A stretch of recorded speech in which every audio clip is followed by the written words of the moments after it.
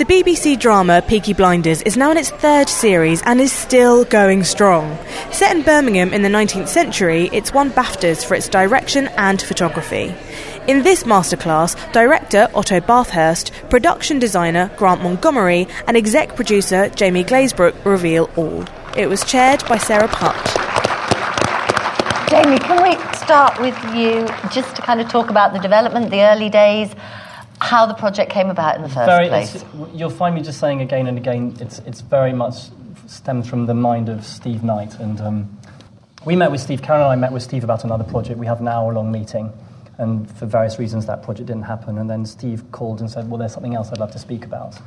And he came in, and it became clear that this is something he'd been thinking on for 10 years, maybe 20 years.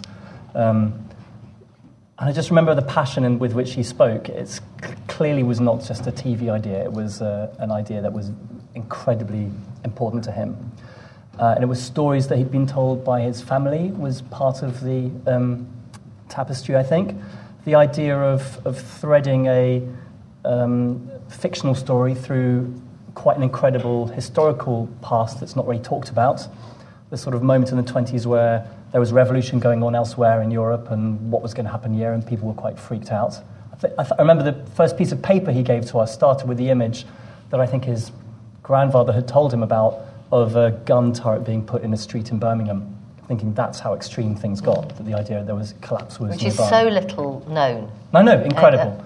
So, and then moving on from that, I think he was very, very keen on the idea of why do the Americans get to mythologize their past and we don't? And I think, cutting to what we just saw, one of the things that these two amazingly talented gents did was really make good on that mythologizing. He said at one point, I want it to be as if you're watching it from the point of view of a 10-year-old boy, and the women are beautiful, and the horses are amazing, and the cars are glistening, and he didn't want it to be gritty. He wanted it to be magical. So he came. So actually, going on about the process, he spoke to us, and obviously we said this sounds incredible. And he mentioned another idea.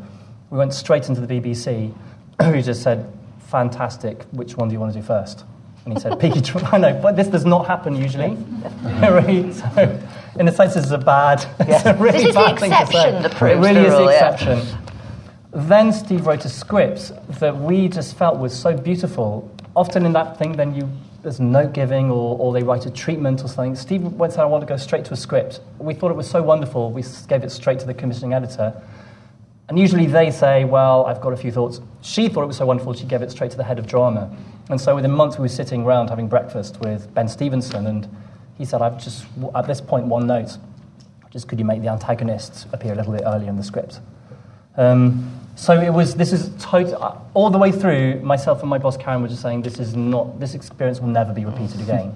And it's sort of been the way through because we've managed to bring on board the best possible people. And how did you, so then you had scripts, you started looking for kind of key collaborators. Yeah. Well, one of the first things that happened, one of the first things that happened, that Karen and I, our background is on comedy, and we obviously were talking about doing a drama, but we didn't want to make any sort of rookie mistakes on such a beautiful, beautiful script. And so we spoke with BBC and we all agreed, well, why don't we buddy up with a drama production company who has got experience. We met a few. We absolutely adored Tiger. They seemed to be very sympathetic to the writing and to the work and to what the problems would be and how to overcome them. Which really, the only problem was you had this amazing script, and it's like thinking, if we mess this up, it would be terrible. Just as a point of not business, just in terms of how, you've got to do justice to this thing. And so then everything started happening faster and faster. The script was out there, and I think Killian's agent showed it to Killian, and it came back, he would be really interested. We looked at possible directors was the next step, and very quickly Otto was... the many things we adored about Otto, which he exceeded our highest wishes of what could happen, but we loved the fact that there was a humour to Otto, had done things that were genuinely funny, he understood humour. We loved the fact that this was never going to be another period drama. He wasn't going to approach it like that. You could just see from his work, he approaches things from a very visceral and exciting way. I remember in the first conversation we had, you said, well, I want to be in with the characters. And that's what Steve is, in with the characters. So you're feeling it. So everything... And then I think what we didn't know was quite how spectacular you were going to make it. You didn't come and say... It's interesting. A lot of people say, it's the ambition is great and the scale. But you didn't come ever and talk about that, in fact.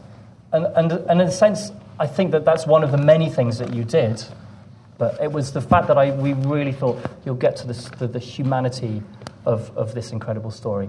So, Am I just going on now, by the way? Do you want me to? No, that's it's lovely. It's setting the scene. And at what stage did you guys find each other? Did you come to you Grant? found Grant, so you could probably speak about. Yeah. I mean, obviously, when you're doing something as sort of grand and as spectacular as this, I've got a kind of slightly scary saying it in this building, of all buildings, actually. I've got a kind of sort of pathological hate for most period filmmaking, especially in the UK. Everybody kind of goes into... actually, since I am in this building, everybody sort of seems to start trying to want to win a kind of BAFTA Craft Award. And so everybody kind of goes into this kind of super precious, super kind of sort of, we've got to do it perfectly and every single thing has got to be perfect. And, and the whole point of this was that we wanted to mythologize it, as Jamie said, and turn the volume up a bit, beyond truth. And so it was a question of finding a designer, who wasn't going to be slave to kind of the tradition of British filmmaking. I've never understood why filmmakers change their method of filming depending on the date of the story they're telling. I just don't get that at all. Whether you're telling a story about cavemen or aliens, you use every single possible tool you've got to make it as accessible and as visceral and as alive and as you can. So it was really important to me to find the designer who got that and understood the references that I was using about westerns, and I just wanted to make it rock and roll. That was really, it's turned out well, but the brief was quite simple. It was just like, I knew exactly what I didn't want to do, and that was kind of, no's are just as good as yeses. If you've got 9 no's, well, that's out of 10. That means you only got one other path to go down. And that was kind of a lot of what Grant and I did. It was like, we definitely don't want to be that. We definitely don't want to be that. We definitely don't want to be that. That stinks. And then actually, God, that's a cool movie. We love that. We spent a lot of time watching Heaven's Gate. Yeah. And Heaven's Gate became our kind of big sort of tentpole kind of reference. And so, Grant was just, he's incredible. Just look at the work. But it was about finding somebody who respected history, but also had a very, very considerable disrespect for it as well, and was quite prepared to sort of throw it out the window. There's a very strange moment I realised when I was in the edit suite, when we put up the caption early on in the first episode, and it said Birmingham 1919. And I kind of realised it was really weird. I realised after that you can basically do whatever you like, because it looks like you're telling a true story. So once you put that up there, you've kind of earned this belief from the audience, and as long as you don't blow it, as long as you don't get silly, you then can push. You then can sort of push the envelope and turn the volume up a little bit. And Grant was amazing at that. So how early on were you involved, Grant, and how did that sort of process? We did pre-production. I came in. It was pretty early. It was pretty early. It must have been 12, 16 weeks. We went round Manchester and we went round Liverpool, we went round Leeds very early on. Which can be unusual in television, can't it, to be able to have that length of time with a director? Roughly. Which is really unusual. Jamie's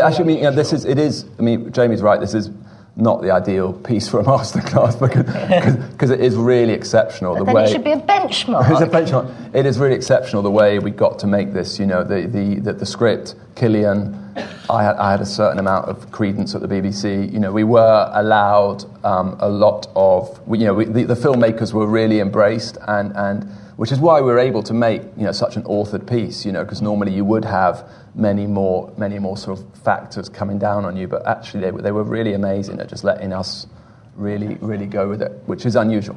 Lucky enough to be at the screening of the first couple of episodes, and this absolute, and I just got it again then, visceral sense of excitement in watching it, because it really felt like you hadn't seen anything like this on television. The scale and the scope of it, and the kind of heightened concept. just talk us through how you got that, with a relatively limited budget up there. I can't really remember. No, I can remember. It can be a bit of a blur, though. It was...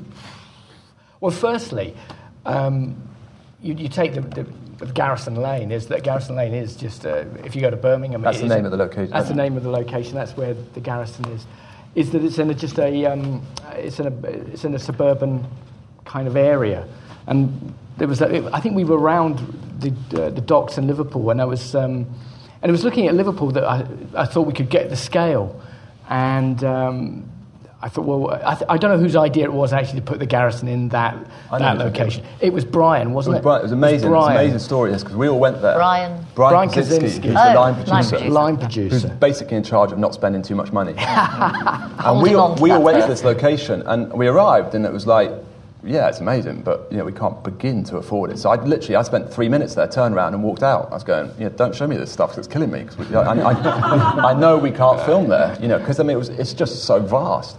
And about a week later, Brian came up to me and goes, Otto, we've got to film we've got to film at, what was it called? It was... the Tobacco Docks. Anyway. Tobacco Docks. We've got to film that. I go, I know we have Brian, but we can't afford it. You're meant to be in charge of the money. What are you doing coming to me telling me we've got to film that? It should be the other way around. And I was going, we can't film there, Brian. He was like, we've got to. And it was actually Brian, that's entirely down to Brian Kaczynski, the line producer. And that is exceptional, to have a line producer telling you you've got to go and spend more money. Yeah, and we did. And we did. And we went and did that. And then we got the other street. And we found the street. Andy Morgan, who was the location manager, I was scouting around. And what happened was that we were based in Leeds for various reasons. And I just knew you couldn't get the kind of housing stock that we needed. So I said to Andy, we're going to go over to Liverpool. And it was that kind of rudimentary. And I thought, oh, God, I'm pushing it here. I'm pushing us. I thought they'll all kill me. So anyway, we drove over to Liverpool. And I said, look, there's all these houses that look like getting knocked down. So I said, Andy, drive down them. So we drove down them. And it was near where Ringo Starr was born. And they had the Beatles. The next door street. The next door street we found this deserted street. I think it was, I don't know how many houses now. There was about 30, it was about 60-odd houses.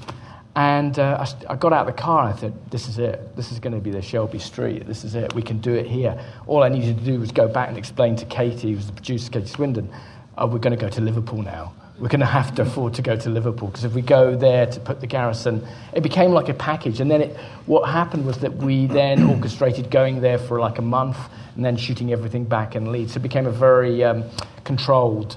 it felt like a very, very controlled kind of package, that we would go there for a month, 4 weeks, shoot on the studio sets, that we built the interior of the betting shop, which was all the kind of knockdown.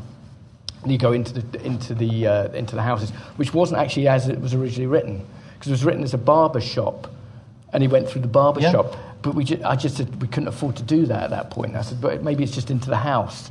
And actually, it worked out. It worked out okay. Right. So, and that was a huge homage to Rio Bravo. Really, I was thinking of John Wayne when I was doing that. But sort of, those were two sets that were interior studio sets. So we had a hub. So you could shoot. I don't know how many weeks we shot in studio overall. I think it was like 2-3 weeks. And then we had a month in Liverpool, and then we had other locations beyond that. But the fact that you were on location a lot really helps the feel of the... Yeah, I think it is. Yeah, it does. But it's but as long as you control the look, and we controlled the look by painting that street. We painted all the bricks. I know it sounds mad. Painted all the bricks. We painted all the bricks. He won't do this. He won't do himself justice. It's this story. I'm going to do it. Okay, you do it. Because he's so modest. I knew this would happen. This was this whole street. Literally, it went on forever. They painted every. They didn't just. You got these houses, and they're all different colours. They're yellows and blue, crazy colours. So we had to paint the whole thing. Most people would just come along with those massive, great pressurised kind of spray guns and just hose the whole thing down, have it done in a day. Grant got his team to paint in each individual brick. So the mortar. True. So the mortar, it didn't take the colour. Not once. 3 times. Yeah. So you've got three different colours. So you've got the base black to take it all down to the same colour. Then you put a kind of mottle over the top, and then there was a brown over the top. Each individual brick of 60 houses. That's long. Yeah. Unbelievable. Yeah, I know. That was cool. No, they did it. It was the painter. He didn't pick up a paintbrush. I didn't pick up a painter. He had this great painter. His name was Splash. So when I had He was Birmingham. He's from Birmingham. He was called Splash. He was Splash, and he was an Aston Villa supporter, actually. And of course, He was the coolest. He was the coolest because Stephen came down, and they had a conversation. Stephen and Splash were having a conversation. I had to say, "Oh God, you've got to go on and paint, Splash. You can't be talking about football." Proper Bromley accent, didn't he? Yeah, he's a proper Brummy. So one of my questions was, who were the main collaborators on your team? I think we have the answer. There was some great. Nick Wilkinson was the kind of supervising art director. He was just a man mountain. I mean, seriously. Fantastic. And Paul Ward was construction manager. Yasal Smithers was set deck on both series. And we had wonderful graphics in the first series. And talk to me a bit about the visual effects, because that, I think, was the other thing that felt really new the digital and exciting. Stuff that was... that actually how that worked. That first with the kind of mega city thing. I did draw it, and it actually came... I was in the V&A, and I happened to see this engraving, and I kind of took a photograph of it. And we were talking about how to make it big, and I think it was again Brian said, we've got to make it look like Mega City and sort of like Blade Runner. No, well, that was we went into a company called Blue Bolt did it. Yeah, Blue Bolt did it. But they did it properly, in that they did their research and investigated what Birmingham should look like in 1920 and blah blah blah, and did it how you meant to do it. And so I came in for the first viewing, and it was fine, but it just looked really underwhelming. But they'd done all their research, and so it was like guys got throw all the research away. We want it to look like Mega City 1, like Blade Runner, and so they then went for it and went absolutely fantastic. But I mean, if it stops and you have a look at it, I mean, it makes absolutely no sense at all. There's a crane going out there, and you're just going to go, what? What is that big building? Well, actually, what is it? Originally, it was actually a huge ship that I'd taken a photograph of, and it was a huge ship. And it was oversized, but I thought it just looked really interesting. And I think it was that kind of idea of always bringing something that wasn't actually obvious and bringing it in from kind of left field to keep it fresh. And was it all harmonious? Were you all on the same page throughout? Were there shutdowns between you guys as to I don't look of remember. it? No? I certainly know later on in the edit suite, I remember a conversation about a scene.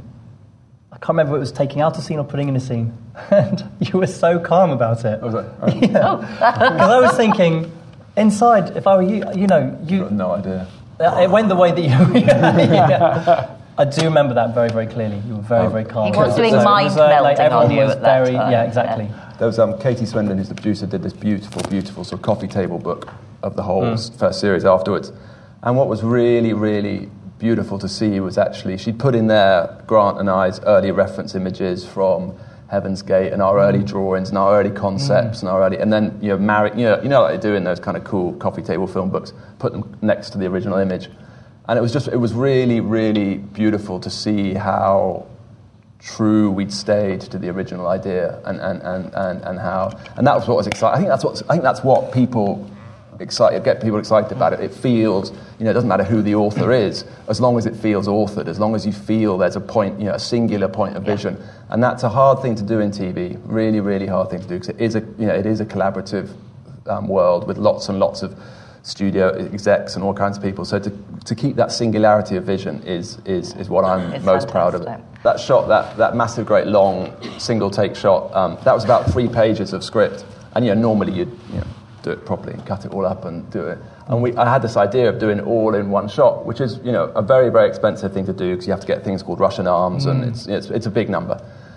And everybody was like, really, really, Otto? Really? I was going, yeah, really, really, really. We've got to do it. We've got to do it. We've got to do it. And so everybody arrived, and it was expensive, really, really expensive. And all the horses were there, and then the Russian arm was there, this crazy piece of kit that we had to ship in from Europe. And you have to practice it over and over and over and over again for the horses to get comfortable with the thing and the timing, and then the guy doesn't drop the money in at the right... It's just, trying to do something like that is... And eventually, anyway, after about 6 hours, we got it, and we moved on. Anyway, I got to the edit suite, 4 or 5 weeks later, and it just was a disaster. It just didn't fit at all in the whole film. And I was like, so we cut it. And I was like, oh God, what am I going to do when the producers come in? I've spent so much money on this shot, and we cut it, and it wasn't in the sequence. And it was only about 5 days before picture lock that I suddenly turned to the execs and I said, what are we doing about titles? You know, who's doing our title sequence? And they were like, we haven't got money for a title sequence. You know, we haven't got a title sequence. And we were like, oh shit, how are we going to do our titles? You know, and then that shot came back in as the title sequence. But if we'd had a proper title sequence, it would never ever been in the show. And it's the shot like everybody talks about. And it's the money shot. But you did a load of graphics. There was a graphics that were done. That's right. And they were so bad that we threw them out. That's right. You thought they were so bad. They were kind of like spaghetti western stuff. Yeah, they were so bad.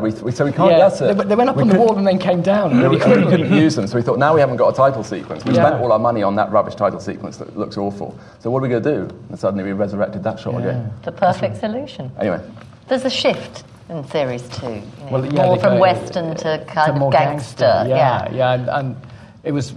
I made really conscious decisions really there with taking the gold. There was an antique gold in series 1, and then making it more blasé, more richer in series 2.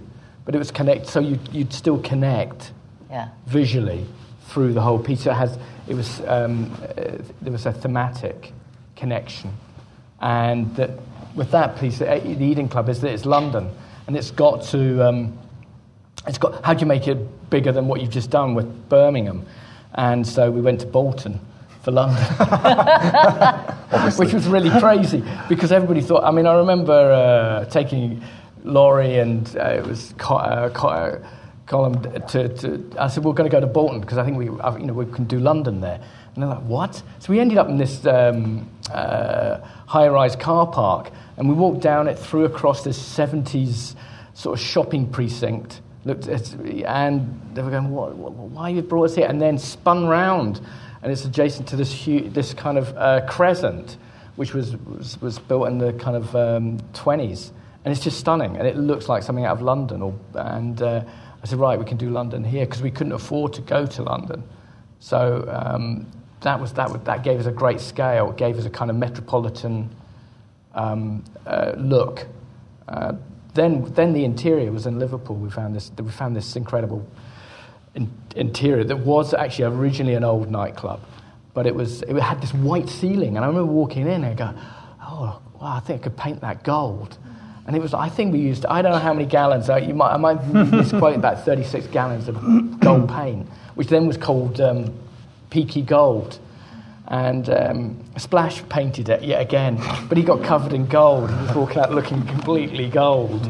But it was great because we could really up the kind of Las Vegas quality of it. There was decadent. And there was the Scorpions, that was a reference to Ryan Gosling's jacket in Drive that's there.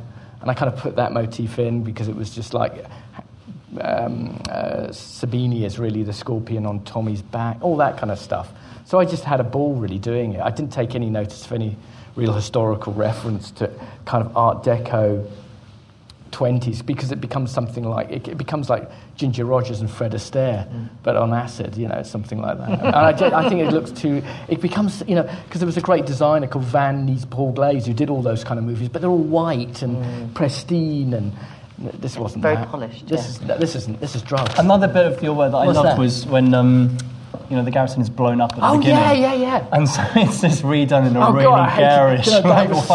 But that felt like they'd made the garrison pub just look utterly beautiful. Yeah. It's like, we're going to blow it up and make it really tasteless. I know. I was on and actually, there was a conversation. I think we were having a three-way conversation. Yeah. I was sitting in a car in Liverpool on a recce. And Stephen was going, I said, so really what do you want? You want to blow it up and we have to redo it? And what you kind of thinking we should put in there? And he's brought back and redone it like he's seen London, like the Eden Club, and he's kind of brought it back to Birmingham. But it was really heart-wrenching to destroy the pub. But actually, it only lasted about sort of a few days, and once that had been done and we were into it, I couldn't really. I didn't bother me then. It was fine because it was part of the story. It was okay. And then we got all these incredible sculptures, and we put it in, and I quite liked it actually at the end. I was quite pleased, really. And we painted that gold too. What over the two series felt the biggest challenge? Felt the trickiest? Whether the particular set was the particular element of that felt the most difficult? I think the second series, because the world expanded so absolutely hugely until finally we ended up doing the Derby. And we hadn't the first year we tried to do Cheltenham and we couldn't afford to do Cheltenham, so we did it as a nightclub. Remember? Yeah. Oh yeah. Yeah, that was it. So that was how we solved that. Second year we really did have to go to the races. So how were we going to do this?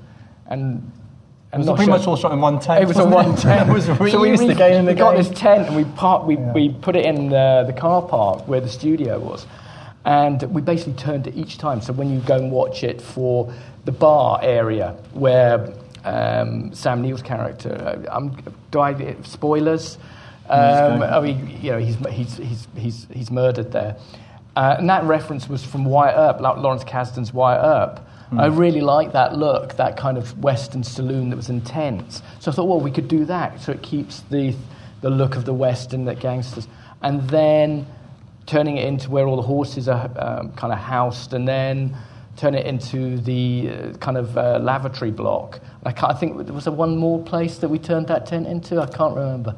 I think there was. I can't remember. Oh God, there was, wasn't it? There was a refresher's tent. Yeah. Anyway, that was what we did. So multi-talented. But I think another thing that worked really well was that the relationship was very good with Steve, and is very good with Steve. Oh so yeah, he was great. He sort of, if you say we're having problems with this.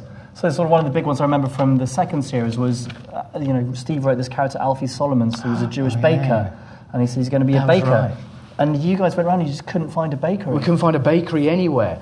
So we found this rum factory, and we suggested, well, maybe he holds up in this rum factory. It was fantastic, because you went in there, you couldn't light anything, because it'd blow you all up, because the smell of the rum was extraordinary.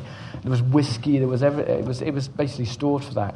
And Stephen wrote it for that. I think it was... what Steve said was, great, just do that, but don't change the script. So he's talking about bread. About bread. And he's saying, well, I'm a baker. Yeah. We just see people carrying all the things of rum behind you. Yeah, that's right. So that's great. That makes it funnier. So it was just a great thing of, when you're on a relatively small time and small money, it forces you to be quite ingenious. Well, that's what happened with the First World War, because in the first script there was all that big trench battle. Yeah. We just couldn't, and that was kind of then came back to being clay kickers, going at tunnelers. And we built that little bit of tunnel, remember, which was only about 10 foot long. Yeah, it was. And it was a very short piece of tunnel. It was a very short piece of tunnel, but we made it look like it was bigger. And you kind of did you do all lots of tricks. And that was shot very much... I mean, it was a bit like doing Great Escape, let's be honest. I don't know how you did Great Escape. Didn't you? That was the same, funny enough, the end of the first series was going to be a huge gun battle, and we just weren't able to mount do that. Yeah, that's true. And so Steve then wrote the amazing scene where Ada comes out with the pram all dressed in black, which is just way more impactful and wonderful. And powerful, yeah.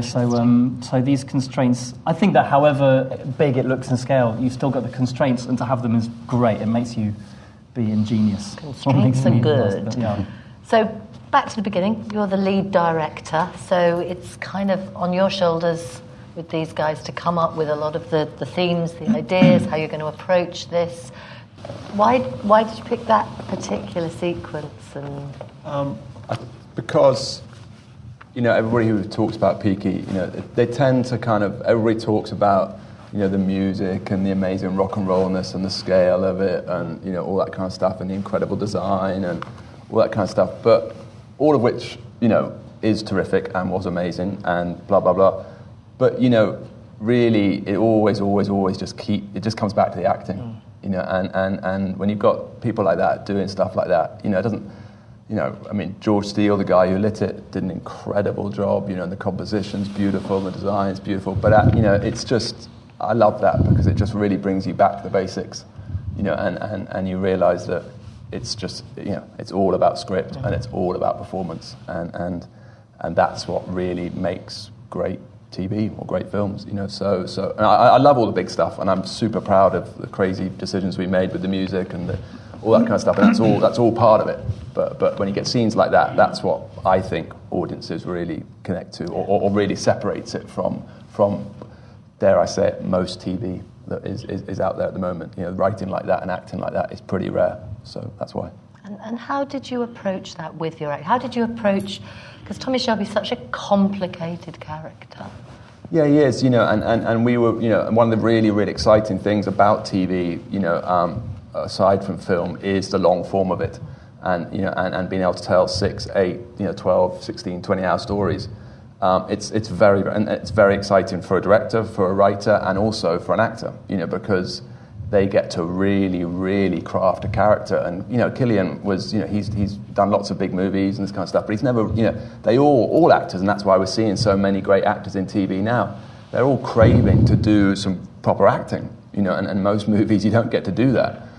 So for Cillian to be able to play a role like that and have the confidence of the filmmakers and the execs and the producers to play it that slowly and to make such a long burn is really exciting.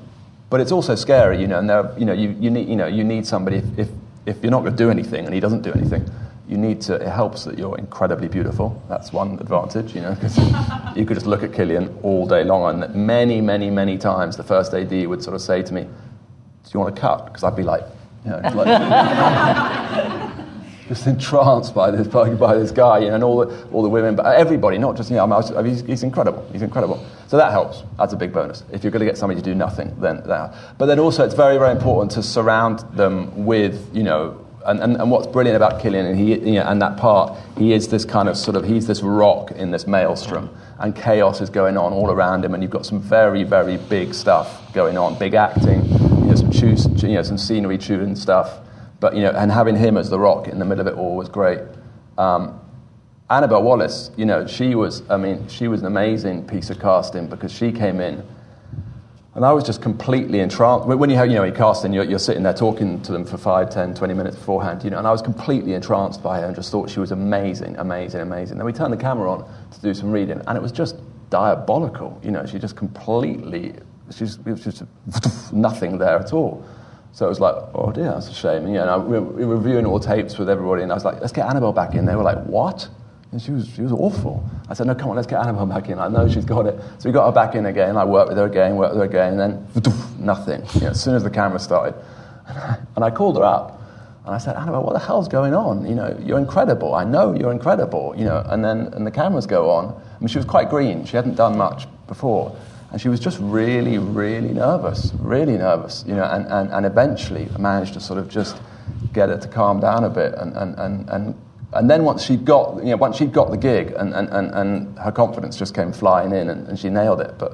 But I'm proud of that piece of casting because most people were telling me I was a lunatic. And how much time did you have with Cillian and with Annabelle to build on those? You never have enough, But I always insist on a week of rehearsals, which ends up gets whittled down by everything else to about 2 or 3 days. But we got some pros there. Everybody there. You got Sam Neill, Helen McCrory, Paul Anderson. These guys really, really know what they're doing. So and like I said, often in rehearsals you go in there and it becomes a script doctoring session. It's like let's try and do something with this piece of rubbish we got. That obviously was unnecessary. Because of the gold that we started with. So and they're all on side as well. They're not coming in with any kind of agenda. They're not trying to get their part bigger or worse or better, because that was great as well. And also because we had Cillian and Sam Neill. The way a set runs is, how it depends on very much on the top dog. And if he's behaving well, if he's turning up on time, if he knows his lines, if he's right on the money, then everybody else comes into line. And Cillian was just incredible. Sam Neill was so professional that he used to even when he wasn't in for the day, he would come in to set, and he always wants to see if he's got a scene coming up with an actor, he'll always want to watch that actor working beforehand. So Sam would often be there on days off, So it felt, and so everybody's going, shit, this is a proper, let's pick our game up. So everybody really knew, and everybody knew very, very quickly. Within a couple of days, everybody could see that this was something really special. Helen came. It's a bit disingenuous of me to say this, but she's a friend, so what the hell? Helen came in on the first day, and and frankly was massively underprepared. And really blew it, and was a disaster. And we ended up having to reshoot her scene because it was so awful. She came in as a early. She was quite late in, 2 or 3 weeks, which is always a bit hair raising, but she basically hadn't stepped up to the level that it was. And we had a long chat that night, quite a stern chat, and she went back and came in and nailed it. But that was the level that we were operating at, and it was considerably higher than most TV. Yes, and it's sort of therefore anything that wasn't up to that. Oh yeah, level for Helen stand out. McCrory to be below par, then you know you're in good shape. And the joy of the cast that you put in place is that in the second and now the third, those actors are so wonderful. You can take all of them on such incredible journeys, and they are, in fact, I feel most of the time you think, well, we're underusing these actors because they can do so much, and there's just not enough time to serve them properly. But the incredible talent that you put in place with that family. In what is still very much mainstream television and for a big audience, in creating a kind of a character as beguiling as Tommy Shelby, did you, as producers, as director, feel any sort of sense of moral consideration around the message that was given? No, that's fine. No, I did. No, I mean, one of the things it's a great question. It's actually the seed of the whole show. To be honest, is that, and it goes back to what Jamie was saying about mythologizing. I felt really, really passionate that there's a line in the opening line of Goodfellas, which is from as far back as I can remember. I always wanted to be a gangster. And to us, that was kind of the key thing, is that we've got to make somebody who you want to be, because then obviously later on, when he becomes morally ambiguous, then you're in a really interesting, you're in a really interesting place. So the whole design ethic was, those suits, they didn't exist. I designed those suits because I wanted to wear them myself, and I wanted everybody to. You can now go into a tailor and ask for a peaky. Same as you can now go into any hairdressers in the whole of the UK and ask for a peaky haircut. Those haircuts are nothing to do with Birmingham. Those haircuts are taken from mugshots of New Zealand convicts in the 1920s. There's never been in England those haircuts. I mean, it's like, but they're great haircuts. And you just kind of go, I've had one since. Lots of people have had peakies. It's a great look. And so that's what. But the point is, and with the music, the point is that those guys, in the 1920s, they would have been listening to the hippest, coolest rock and roll of that time. Happened to be played by fiddles, but that doesn't. But the point is that, so if you put fiddle music, these guys look like losers. So, so the point is you then put on top of them, the coolest, what I consider to be the coolest, hippest sort of rock and roll music now, because you're trying to make it feel immediate. You want to, I don't want to look through a looking glass back at the 1920s. I want to feel now what it would be like to be a gangster, and I want it to be my experience. I want, as an audience member, to be kind of going, and then when they start, like you say, then when it starts to get morally, then you're really intrigued. You're kind of going, oh shit, I love your cars and I love your women, I love your suits. Less keen on what you're doing over here. What's going on, and then you've got a cool show. Yeah. I think it's also it's very much. I mean, I don't feel the challenge of going to see Macbeth in the theatre is also a moral challenge. Yeah. I'm about to go and see someone who kills lots of people, and for power. Yeah, and he's my lead character, and I'm going to go on that journey with him, and. It's Steve doesn't write referring to other TV shows at all. It's a very, very, very pure thing. But it so happens there are a lot of morally conflicted lead characters in TV out there. Some are done better than others, and I think that. But not many as beguiling as Tommy Shelby. No, but Tommy's he's really, really unhappy. I mean, it's not. He's really struggling with what's going on. He's got some way more demons than. Most and I think the demons is important, and I think the fact that there's a self-awareness and intelligence. Yeah. He's not a thug. He might act like a thug sometimes, but he's not. And I think that the fact that you see he's a complicated person, and there's a lot going on there, and there's a turmoil. So it's not we're not just saying, hey, come and watch someone beat up. There's so much there to be discussed. And I think one of the beautiful things you did was bring the viewer so effortlessly and cleverly into that.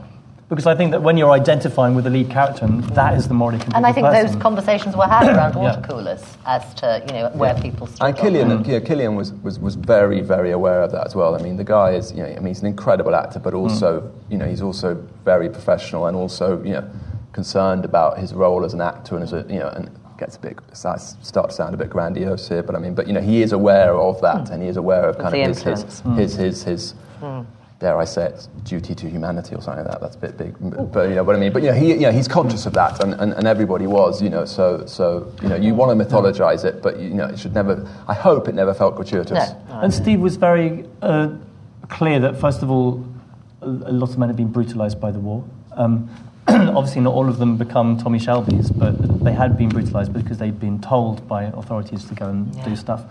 But also he's very clear that when there is a violent action, there is a consequence. It's never just happens. There is a consequence on many levels, both emotionally on the characters or, plot-wise. So, but it's not something we take lightly at all. No. Grant, if I can just come back to you for a minute. In kind of the ongoing design process, as you were watching those characters develop and those layers of the onion peel, were you then reacting as a designer to that? Was that influencing how you created spaces in which they could then exist? Yeah, very much. I think with Tommy's development, he's a very clever man. I mean, he buys houses in London, etc., etc., but his main office, his office in Series 2 is his aping his betters. He's got a kind of semi-gentleman's. It's got a gentleman's club kind of feel to it. It's going up the scale. It's a bigger space. Also, there's a reference to The Godfather because it's based on Don Corleone's the window, the relationship with the window to the desk is. And the rest is based on Eugene O'Neill's house in Long Island. So, again, it wasn't anything to do with Birmingham. So you're grafting a kind of mythologized aspects there because I thought that was really interesting. It was also the fact that the space got bigger. And when people get wealth, they end up buying bigger spaces. So that kind of evolved in Series 2, especially with also him buying a house for Ada. He's not really buying it for Ada. He's buying it because it's going to be his base next to the Canal Basin in London, and that's the plan because he knows he's going to get the rights to export from Churchill because he's done this deal. So there's a lot of Stephen's written that all in, and when you started looking at the map, you suddenly realised geography-wise that there was a real plan. He's a very calculated man, very contained.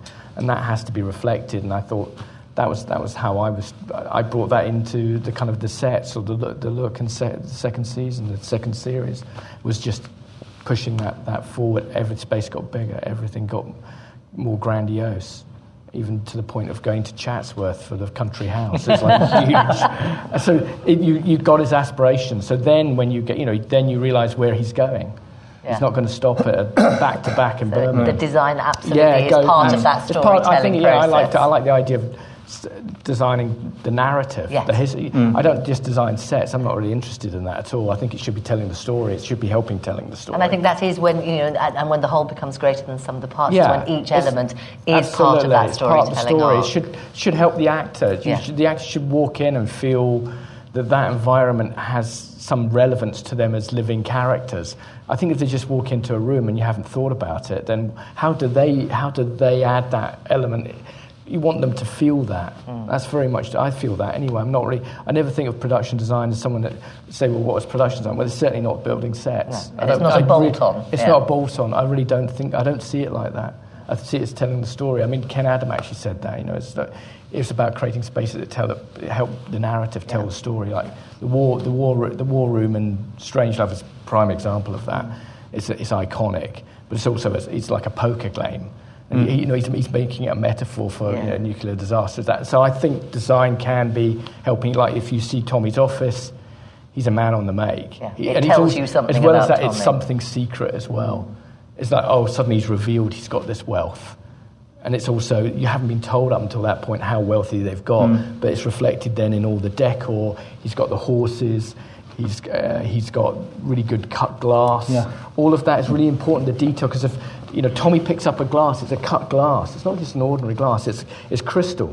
So he's got money. So it's very small details that help the layering. We used that as the teaser for the second series. That's right, yeah. And it was just him walking in the office and sitting down at his desk. That's right. And the BBC said they'd rigged up people with some neurological thing, and apparently their brainwaves went mad or something like that. It was used as an example of something that really worked. Yeah, because you told the story with a set. Yeah, but it was like there was a globe behind his desk, which was world domination. No, I know. But the irony of it is that he looks at it, he does. So it's kind of like he's expanding his universe. Fantastic. And that's just before, we're going to open it up to the floor in a second, but we've referenced the music several times. Can we just have a quick chat about how early you kind of put the meat on the bones, music-wise, Nick Cave-wise, where that process we came turned up to from. the edit and Otto surprised us. Really? Yeah, So it you was- kept it under wraps till You then? surprised us, and we responded to the prize with unbridled joy. Yeah, it was. I kept the whole thing very, very quiet. Didn't tell any of the producers or anybody, and just sort of, because straight up, if you had that conversation, around a breakfast table, it'd be like, what? Yeah, but then you combine it with the pictures, and then suddenly it makes sense. Red Right Hand, which is the title track, I nailed a long way, very, very early in the process. Had it in my head, I think, before I even shot it. And then Chris Barwell, who's the editor, so I was a big Nick Cave fan, and Chris Barwell, the editor, then he brought in White Stripes, and he was the guy who sort of modernized Nick Cave a little bit. And then we had this incredible composer called Martin Phipps, who then sort of basically put together. He put together a band, basically in that style.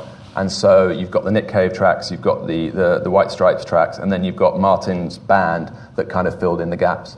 But it goes back to what I was saying earlier. I mean, I was adamant that we weren't going to be doing period music, because that would just kill every choice that, George, myself, Grant, every actor had made, so it had to be something that was...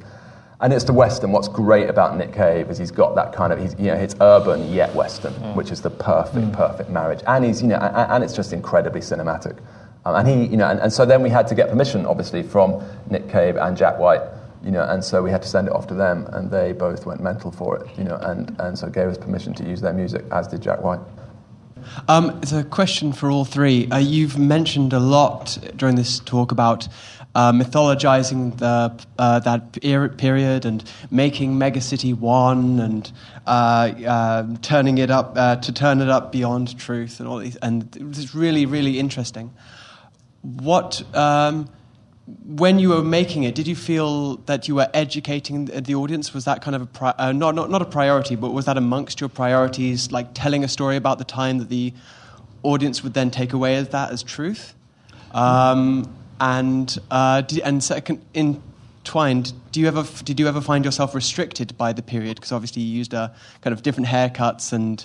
sorry, I realise I'm asking two questions here. I'm being a bit cheeky. You had different haircuts and different music and all things. Did you ever find yourself restricted by the period? I would say in answer to the first one, we very much felt that we were telling it's beautiful set in that setting, but we really wanted it to feel contemporary tale. And we're thinking about. I heard a great radio show where Hilary Mantel was asked, "Hey, what's it like doing a historical drama?" She said, "This isn't a historical drama, Wolfall. It's contemporary fiction." And our attitude was the same. Strip away some of the details, and it could be a story you're telling now. And when we were talking about the tagline for the back of the DVD, "Crime pays well, business pays better." We sort of want to say, if you're a certain sort of Russian kingpin, why would you do drug deals when you could own a little chunk of Gazprom, make 10 times the amount of money, not even break the law? And so it felt like we're heading towards a very contemporary story about where does organised crime become entrepreneurs and business, and that's sort of where we're heading to. I think with the design of it all, and with Grant, I speak fast and loose about not doing research and not adhering to the truth. That's not entirely true, actually, and what you do, and what's fabulous about working with someone like Grant, is that, the guy is an encyclopedia about that whole era, so, and educated me enormously, and, what's important is you do need to know the rules, and you do need to know what the truth is, so that then you are breaking them with confidence and in specific places. If you go hell for leather on it, then it would look. I mean, actually, it is very authentic in very, very, very, very many places. But then you just choose your cool moments to kind of go, that one's better. Let's go with that one. And because you've got a basic foundation of authenticity and a basic foundation of truth, you can then break those occasional rules. So it's not quite as relaxed as I'm making it out. Just talking about developing the character, I just wanted to touch on a point. Watching the opening again and seeing him drop the money in the tin and stuff like that. I mean, obviously that makes you like him before he then goes and does a whole host of unlikable things. Are all of those touchstones always in the script, or do you sometimes say, can we just have one more thing maybe that makes us warm to him, or is it all just there on the page? No, I mean that was in the script. I've never. I've never done less to a script. What we ended up doing to the script, anything we did do to the script was production based, because we logistically couldn't, or there was actually that's not entirely, but there were very, very, very few creative changes that we made to the script. I mean, Steve really nailed it, really, really nailed it. Oh, hi there. My name's Charlie Marbles. I'm an editor, but with a view to hopefully become a director. Also, to what extent did you push for those performances, or did you leave it to them to really... Did you hone what they brought to you, or did you really push for those performances? I work pretty hard. It's the part of the process I enjoy the most, and consider to be... I love it. I really, really love it. And when somebody turns up and puts in a performance like that, I mean, like I said, I so often forget to say cut. I so often forget to kind of, I just get complete. I'm rubbish at background, because I never, somebody says to me, Otto, we got to go again. I go, why? You go, and then they show it back, you go, well, because half the set fell down. I'm like, God, did it? I'm just so entranced in what's going on. But I don't want to big myself. Yeah, I did work hard. They're great, but every actor needs work. Not work. That sounds like need guidance. Whatever, I don't know what you want. Directing, I suppose. That'd be the worst. Inspired thing I felt with Billy Kimber. Billy Kimber. That's a good point. Everybody was like, "What? Charlie Creed Miles?" And I've worked with Charlie a lot. And I love him. He's chaos and he's a nightmare. But but I have a way with him. I mean, and everybody was like, "Really?" And I remember when we were shooting it, the first scene we shot with Charlie was the end of episode 2, where he comes into the bar and they're all going to go off the races. And this guy comes out, and he's pretty, he's a pretty sort of aggressive guy, Charlie, anyway, and he comes onto a set, and he's like, oh, bloody hell, Charlie Creed Miles is here, and all these other guys, and he comes in, and he just went for it, like, proper, and everybody's looking at me, kind of going, what are you doing to our show, Otto? What? But because the Shelbys are so ice cool, and so kind of, just rock solid, I just thought it'd be really, really fun to have this guy. And that's the other thing we haven't talked about much this afternoon, is fun. And I was very, very conscious of that when we were making this. It's got to be fun. It's got to be, and Charlie's performance was daft but fun. But it was very interesting, because every normal storytelling instinct would be, okay, we've been laying the road for the bad guy almost since the first scene. Yeah. Billy Kimber, you don't want to cross him. And then this guy comes in and he's a bit of a nincompoop. I remember we were watching it and Steve just laughed and went, he's there for the taking. Yeah. And I think that's a really, really great sort of reversal of expectation that you and Steve did. I guess this is a question for Mr. Glazebrook. I'm just interested in the original pitch that Steve Knight did. Mm-hmm. Did he have... this is 2 questions. One, what was it about it that grabbed you? Mm-hmm. And second, how much of the story did he have? Was it a complete narrative arc? Was everything planned out in his head?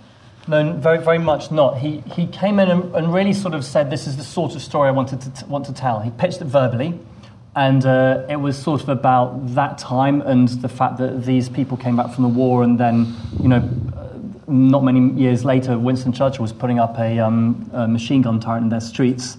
So there was a sort of air of backbone of a revolution. But then it was also a lot about the family.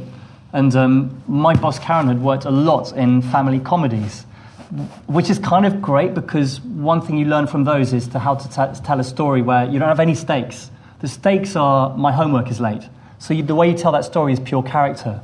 And Steve's background's in comedy as well. So those stories, which are really, obviously we're watching guns and horses and everything, but we're also watching pure character stories about brothers. And so we thought this is something that we would be able to contribute to. No, it was just very fluent. And then we went to BBC, and then they said, can we have a few pages? And in the pages, it was very much the first episode or so, in fact. And then as we had more conversations, it sort of became clear that he really wanted to ask the question, okay, if you start here, how far can you go? And at what cost? Are you going to be able to take your family with you? And he didn't know the answers. You worked that out during the series. He's also finding the answers all the time, and the way he writes, which I haven't talked about, is he doesn't plan out... he doesn't come and say, I'm going to do this, and we look at lots of cards and rearrange them. He really does write. He sort of goes into a fugue state and writes it, I think. And he said sometimes the character will say something and he'll have to go back and change masses of scenes before. But I think he sort of gets into a state where he's writing what feels right and true. And so you get these drafts that are ridiculously beautifully achieved. And again, that's a very unique. I think a lot of writers don't write like that. Even in those early drafts, there's never a dead line. There is never a line where you go, oh, that's a bit boring. Every single line has got a freight of subtext and character. Even if someone's saying, do you want a tea? They'll have to be so much going on. So. And yet I remember reading them for a client of mine. Really. It's like poetry. They're so minimalist almost, aren't they? They're not very musical. Yeah, it is very musical. You have a lot musical. of question and answer and wordplay. Not forced, but the other thing is it's very heightened. He's taking a very gritty story and heightening it. Yeah. I just wondered, Otto, with you directing the first 3 episodes, was it?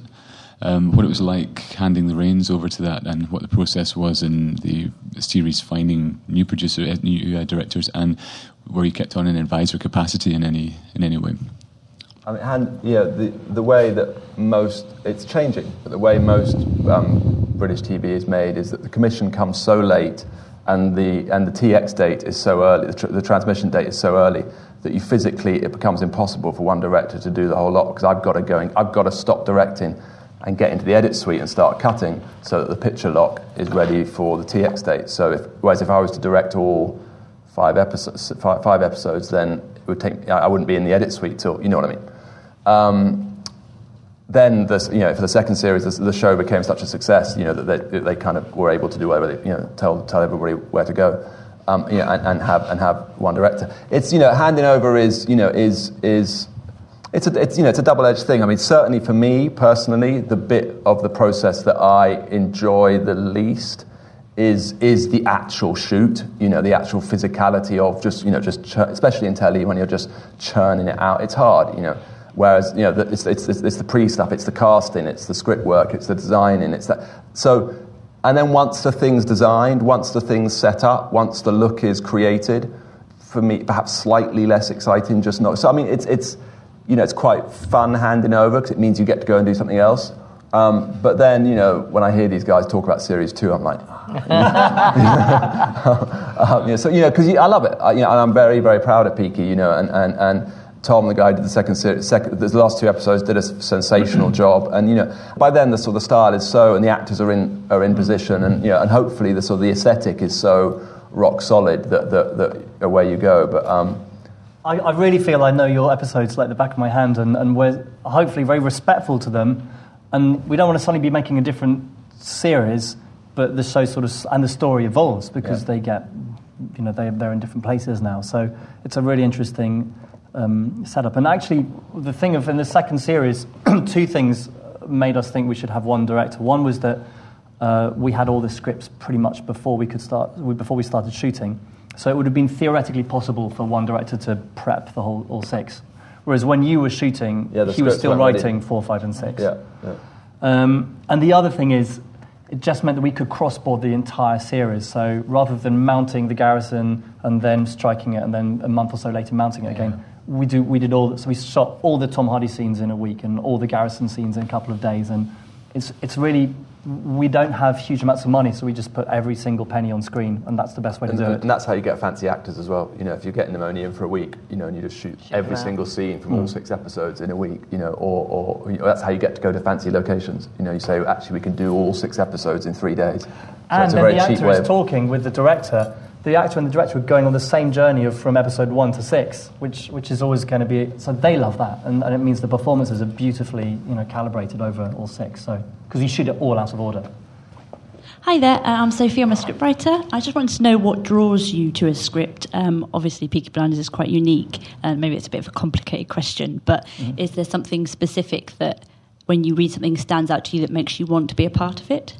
Gosh, I mean, so many things. A lot of scripts you don't get past page 10. Most you don't get past page 30, 40.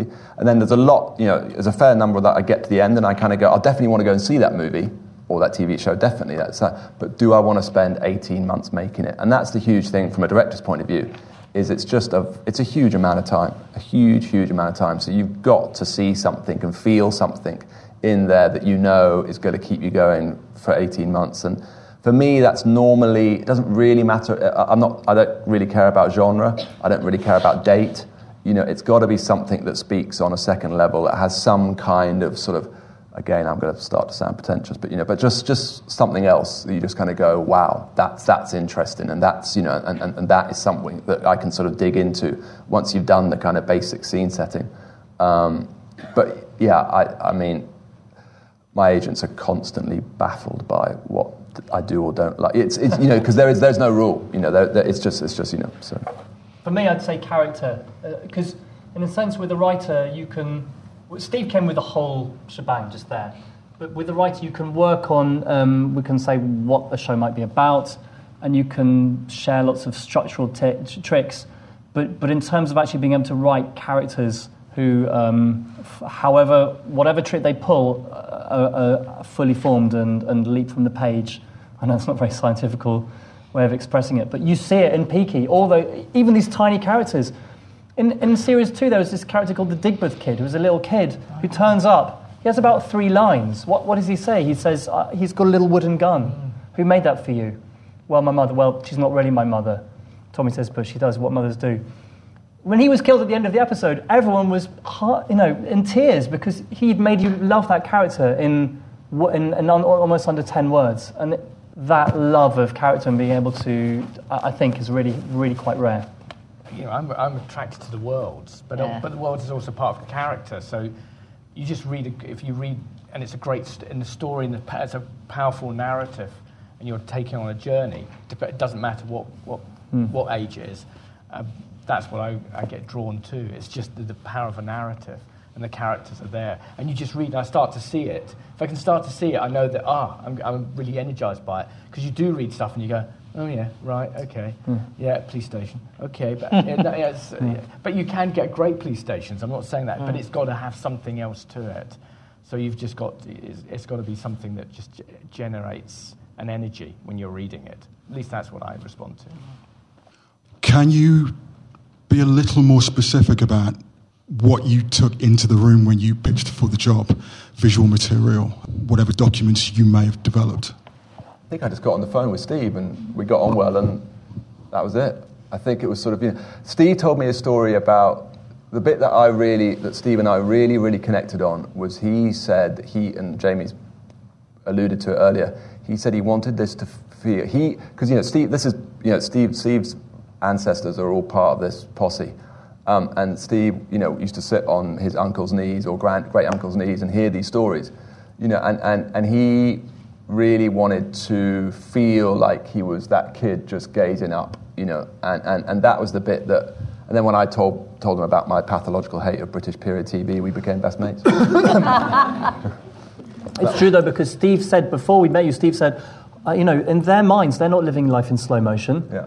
They're living life the same as us. I do lots of slow motion in there. But do you know what I mean? And then when you said that sort of thing, I don't want it to be like it was singing from the same... Sorry, not very helpful. But that's rare. I mean, normally you do have to, normally you do go in there and kind of, bring stuff and, bring visuals. But I've done that. The projects that have gone well for me are when you just, when you just know and you just make that, and you're not dragged through some kind of pitching process. And from our point of view, when we look for directors, it really is, am I connecting with the characters here? In the end, Tommy Shelby, you're watching, he is the lead character, you're going to be watching for many, many hours. For the writing, are you going to be able to really be so interesting about one person? Well, Steve is, And in the third series, you see in the trailers us going broader. He's going deeper, really is, in the third series. And can you do that if you've got that staying power? And for the directors, we just knew immediately looking at Otto's work. I can't remember with Criminal Justice. It's like you're in the cab with the guy. You're totally. I'm not just watching it. I'm completely in there, which is many beautiful tricks and bits of craftsmanship, but really the intention of I'm not watching this. I'm living it. If you want to hear more about Peaky Blinders and the man behind it, then creator and screenwriter Stephen Knight joined our prestigious Screenwriters Lecture Series in 2014. Listen to the lecture in full on BAFTA Guru.